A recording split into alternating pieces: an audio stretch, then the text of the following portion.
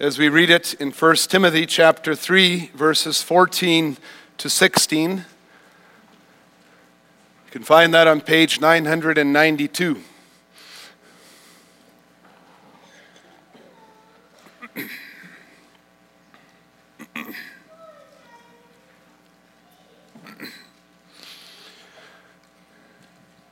Hear the word of God. I hope to come to you soon, but I am writing these things to you so that if I delay, you may know how one ought to behave in the household of God, which is the church of the living God, a pillar and buttress of the truth. Great indeed, we confess, is the mystery of godliness. He was manifested in the flesh, vindicated by the Spirit, seen by angels, proclaimed among the nations, believed on in the world, taken up in glory.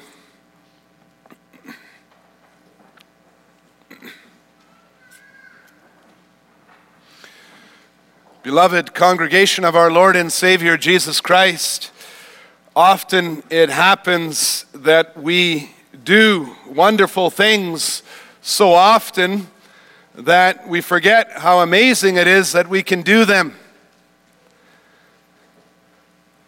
And then a trip to a third world country where a person can see what poverty looks like, or a visit in the hospital, or hardships in our own lives quickly teach us how blessed we are when we have a safe place to live, or when we have enough to eat each day, and even the opportunity to go to a grocery store and have food on the shelves. When we have the strength to just walk outside on our own strength.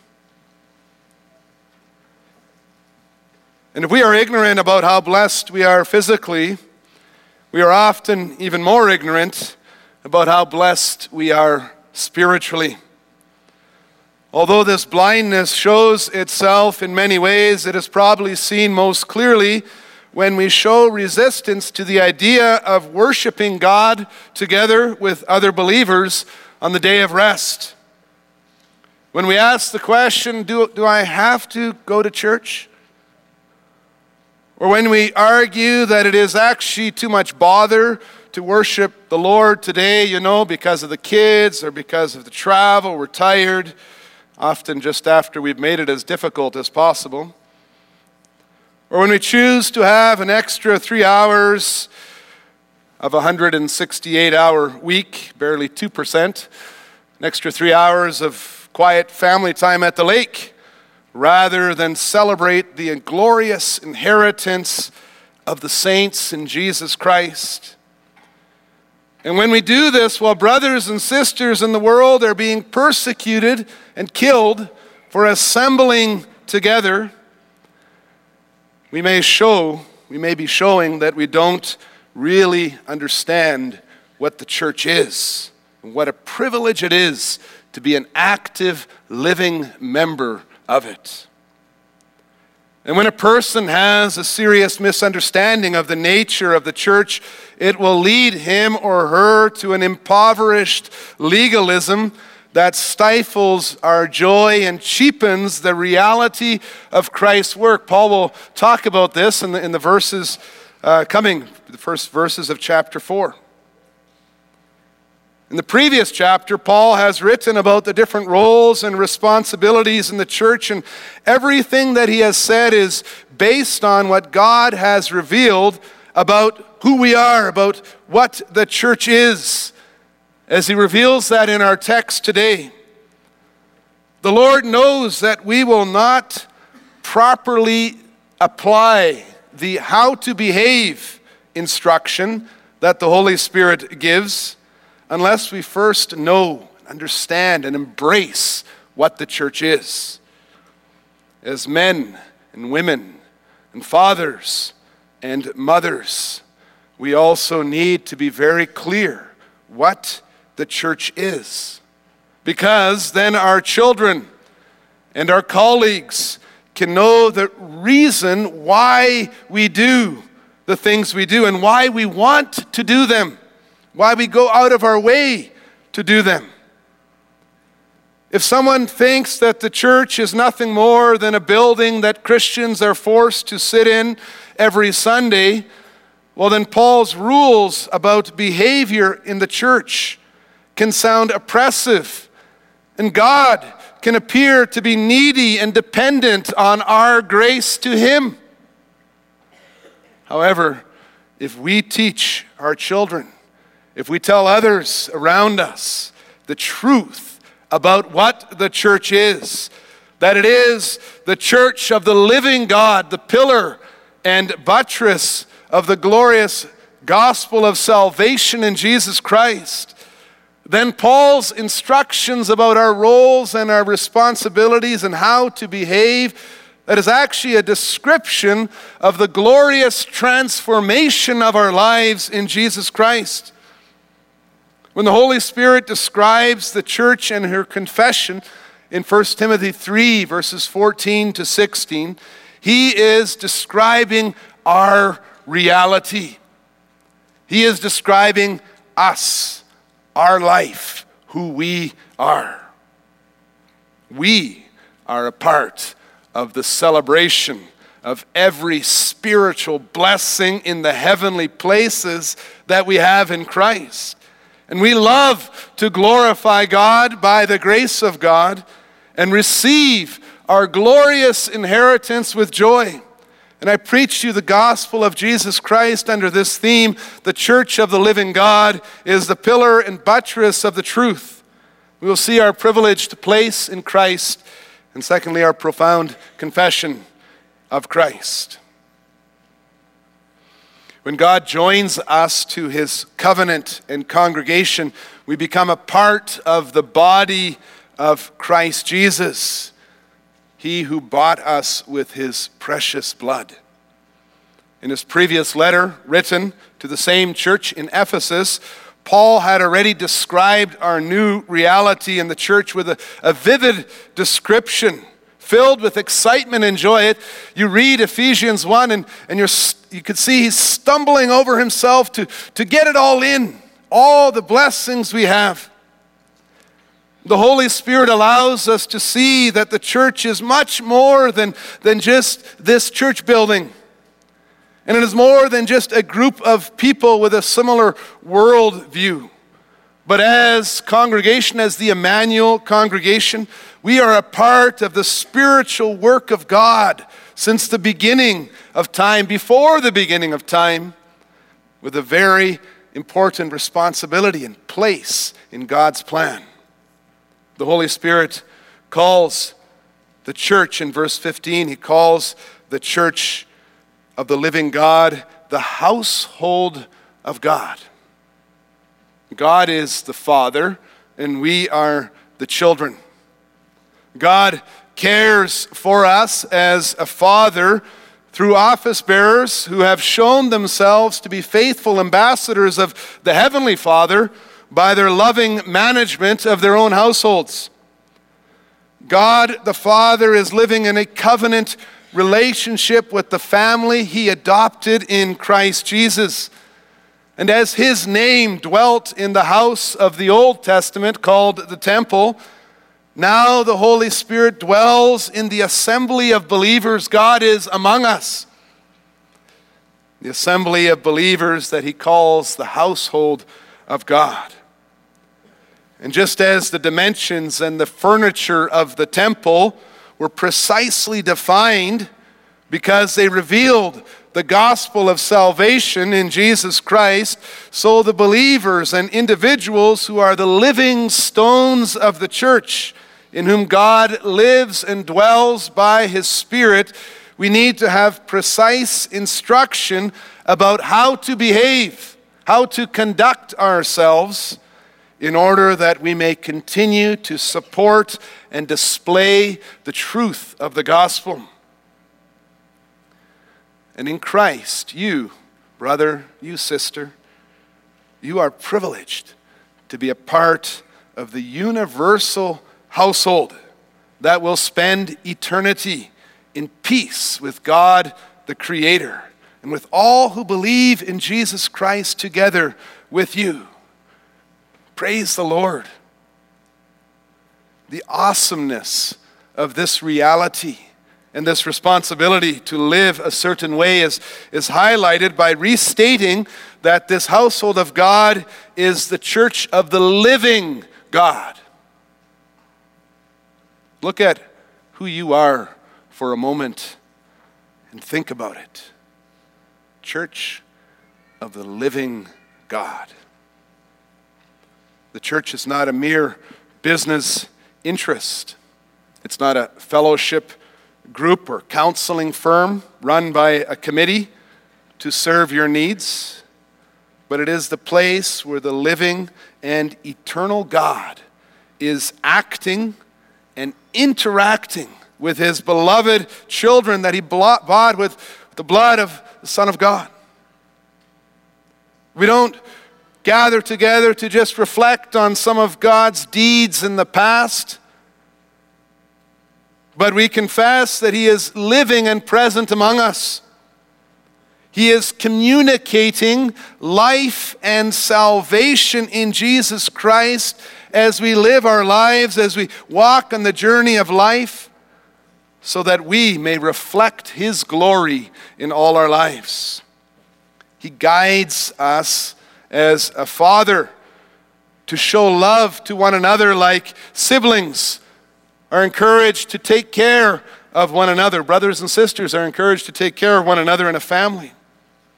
The living God is teaching and guiding us through the overseers and providing for us through the deacons. Every Sunday when we go to church, it is not like we are visiting a tomb of a relative that we love, that we reflecting on things that were done before, but we go to worship a God who is living and active in our lives. And so we receive different blessings in worship because it is our living God who walks beside us, like an earthly parent walks with his child in all the different stages and challenges of growing up and experiencing life in a fallen world. Several families just recently celebrated a wedding. It was a time to reflect on how God has been with that family, with the individuals, Roger and Jordan, and as they were growing up. It was a time to see as parents you were walking with them. Well, the living God is walking with us in all the different stages of our life, and as we gather and worship, that is when He is with us, when we celebrate that, when we hear His instruction. He calls us to meet with Him in corporate worship because He loves us, because He wants to instruct us and show us the way. And then you see that there are some very serious problems, misunderstanding, perhaps hardness in heart, when we don't desire to be fed and instructed by Him, to praise Him. Why would anyone choose to miss out an opportunity to meet with his or her living King and Father, who gives you the privilege of receiving heavenly comfort, encouragement, instruction on your journey of life? Think about that. Think about that maybe as parents. When a father or a mother tells their children that they will not be worshiping God on this day of rest to celebrate their heavenly blessings, what are they withholding from their children, from themselves? We wouldn't think of denying our children the privilege of participating in a family banquet where they would be the guests of honor. Christ Jesus has given us the privilege of being guests of honor in the household of God as we celebrate the eternal banquet. We sang about that in Psalm 36, verse 2.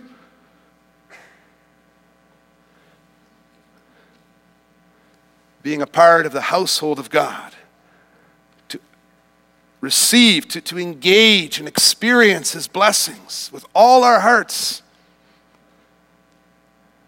Brothers and sisters, let us embrace this privilege, especially the time when we have such freedom to worship Him.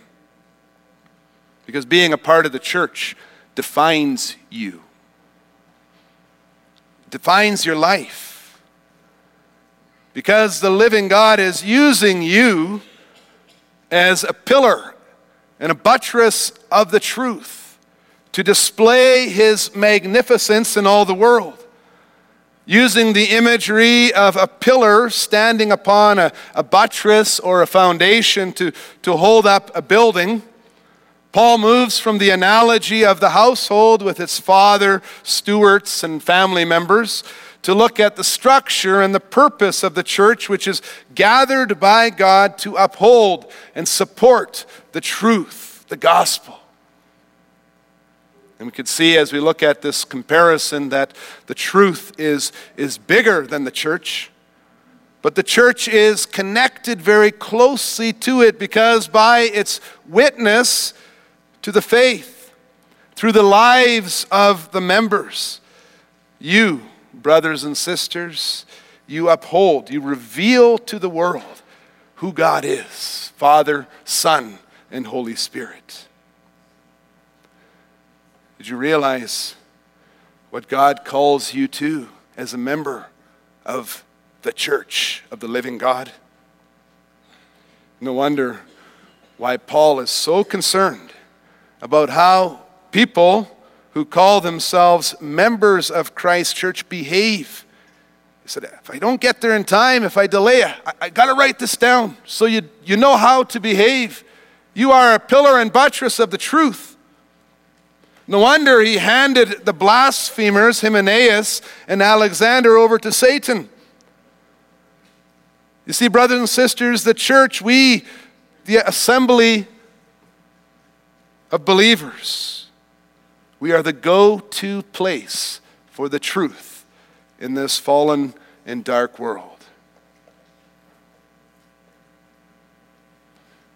Our proclamation will present the truth.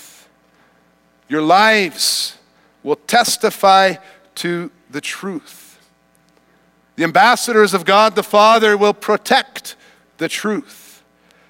The Christian religion, if I may use that reference to our faith, expressed through our godliness, through our piety, points the world to the truth of the gospel of Jesus Christ that we confess.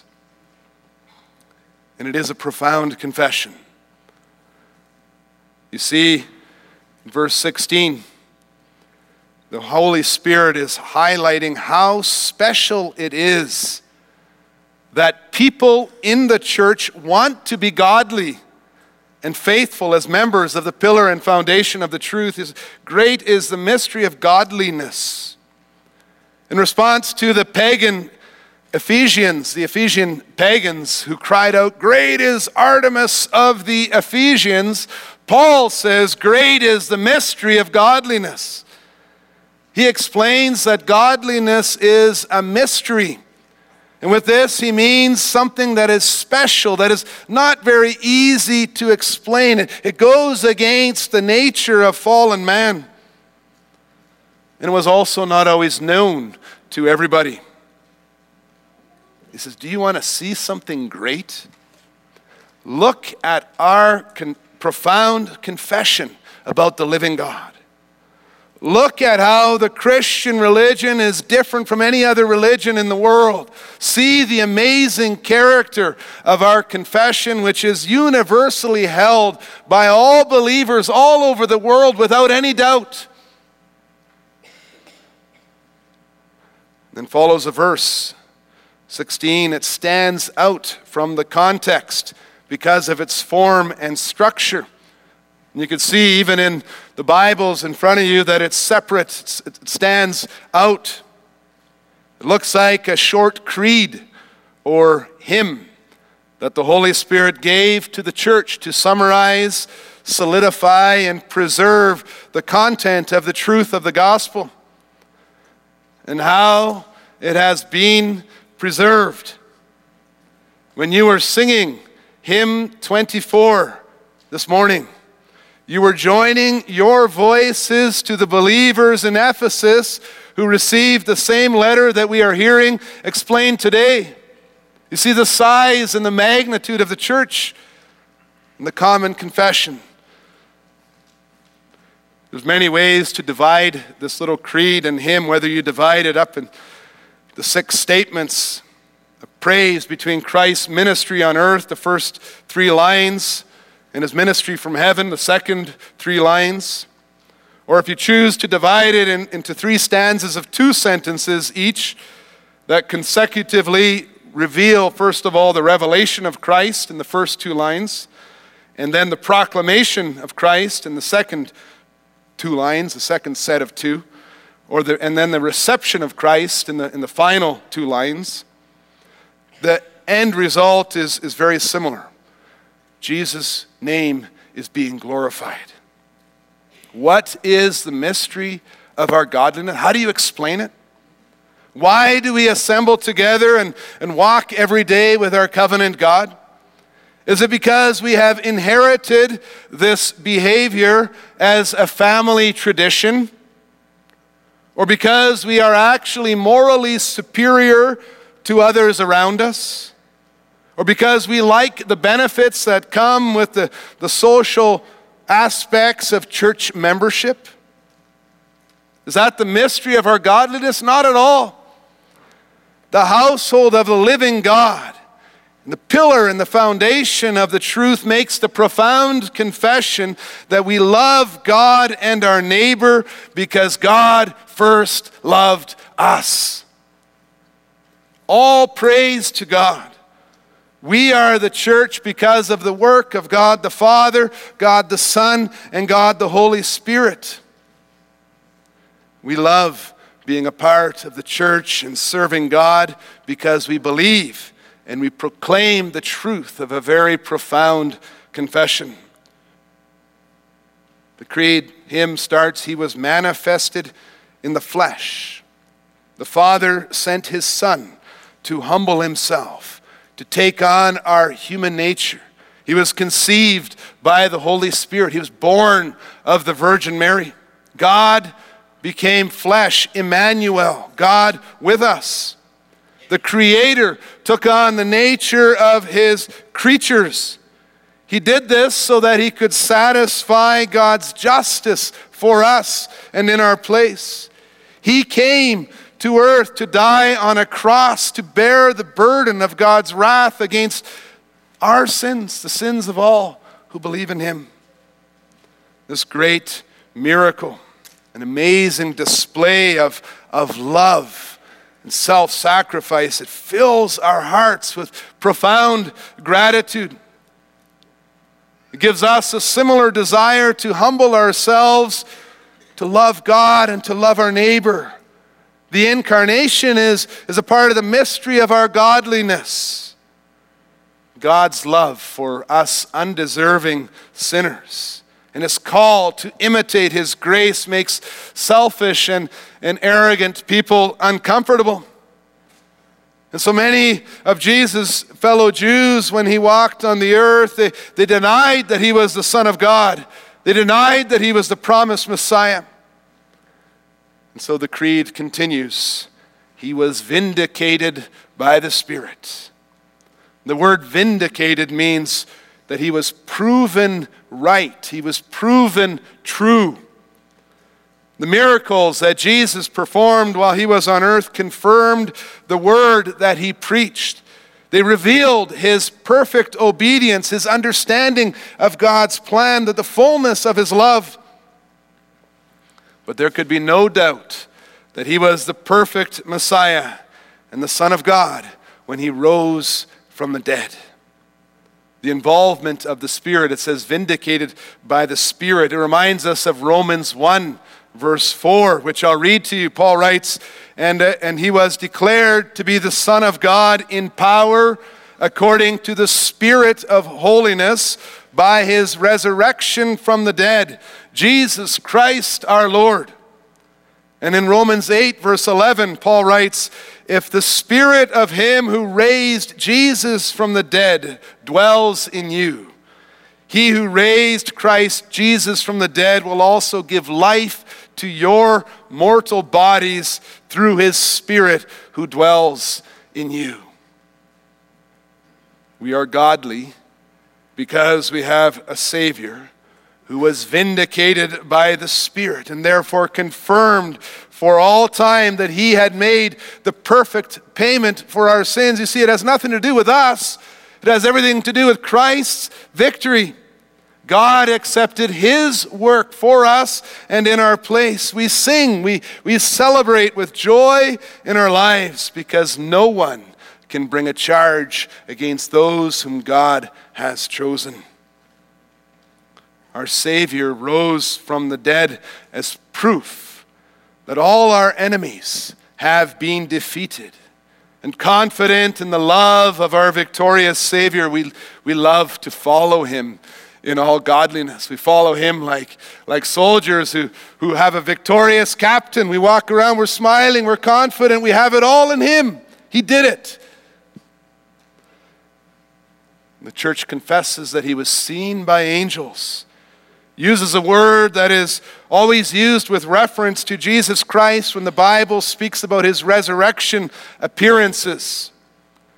Peter tells us that the angels longed to look at these things. Already in the Old Testament, they were longing to see what the prophets were writing about.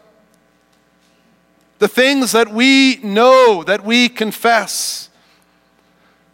We read of the angels' abundant joy at the birth of Jesus Christ.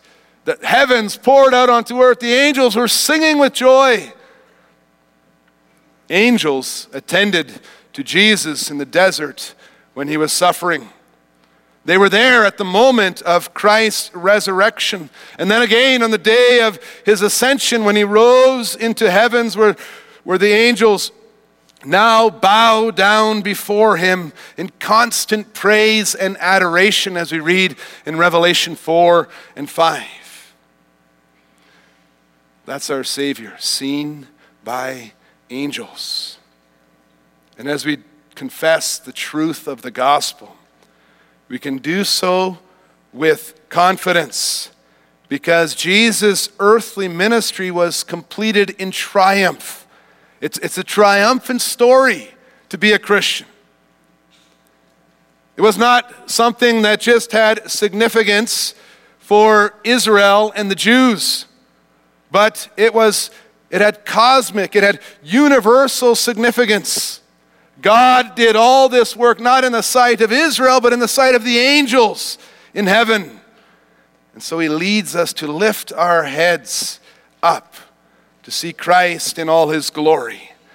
Look around at the amazing size and the scope of God's grace and mercy. We'll never see the church just as a building of a few people in a small city in northern Canada. We see it in its full scope. That's our confession. The church praises and confesses our Savior's continual work from heaven as he has proclaimed to all nations. He is King of all nations. He is proclaimed to all nations. In his previous letter to the Ephesians, Paul made much of the mystery of the gospel that is now revealed both to Jews and to Gentiles. He praised God for breaking down the dividing walls, making the church a church of all nations. The mystery of faith and godliness is that Jesus Christ is victorious and he is faithfully proclaimed by his church among the nations. We see it. We're a part of that proclamation as we're involved in the mission, the spreading of the gospel in our own city and in other places in the world. And as we think about all that the church is and all that Jesus Christ has done for us and in our place, we also feel that the strong desire to be a part of that ongoing proclamation of his name. Lord, help us to be pillars and foundations, buttresses of the truth. May the gospel of salvation blast out from us. As believers in the church, we are a part of a truth that is much larger than that which we see and know in our time and place. And then the promise comes as a result of the preaching. Our Lord Jesus is believed on in the world. The very fact that there is faith, the very fact that you have faith in Jesus Christ, testifies to the truth that we uphold and sustain. The mystery of our godliness is that God has given us faith. He changes, He transforms us in amazing ways. Our faith makes us share in Christ and all His benefits. And so we rejoice to see that He was taken up to glory, because that means that we also live with the hope of the resurrection from the dead and eternal life in the glory of heaven. And how we need this hope. This month, several of us have had to bury loved ones, beloved sisters, some who were older, some who were still very young. And then we have that hope, the hope of the resurrection. Christ Jesus was taken up in glory. And we believe that whoever believes in Him will also spend eternity in glory with Him.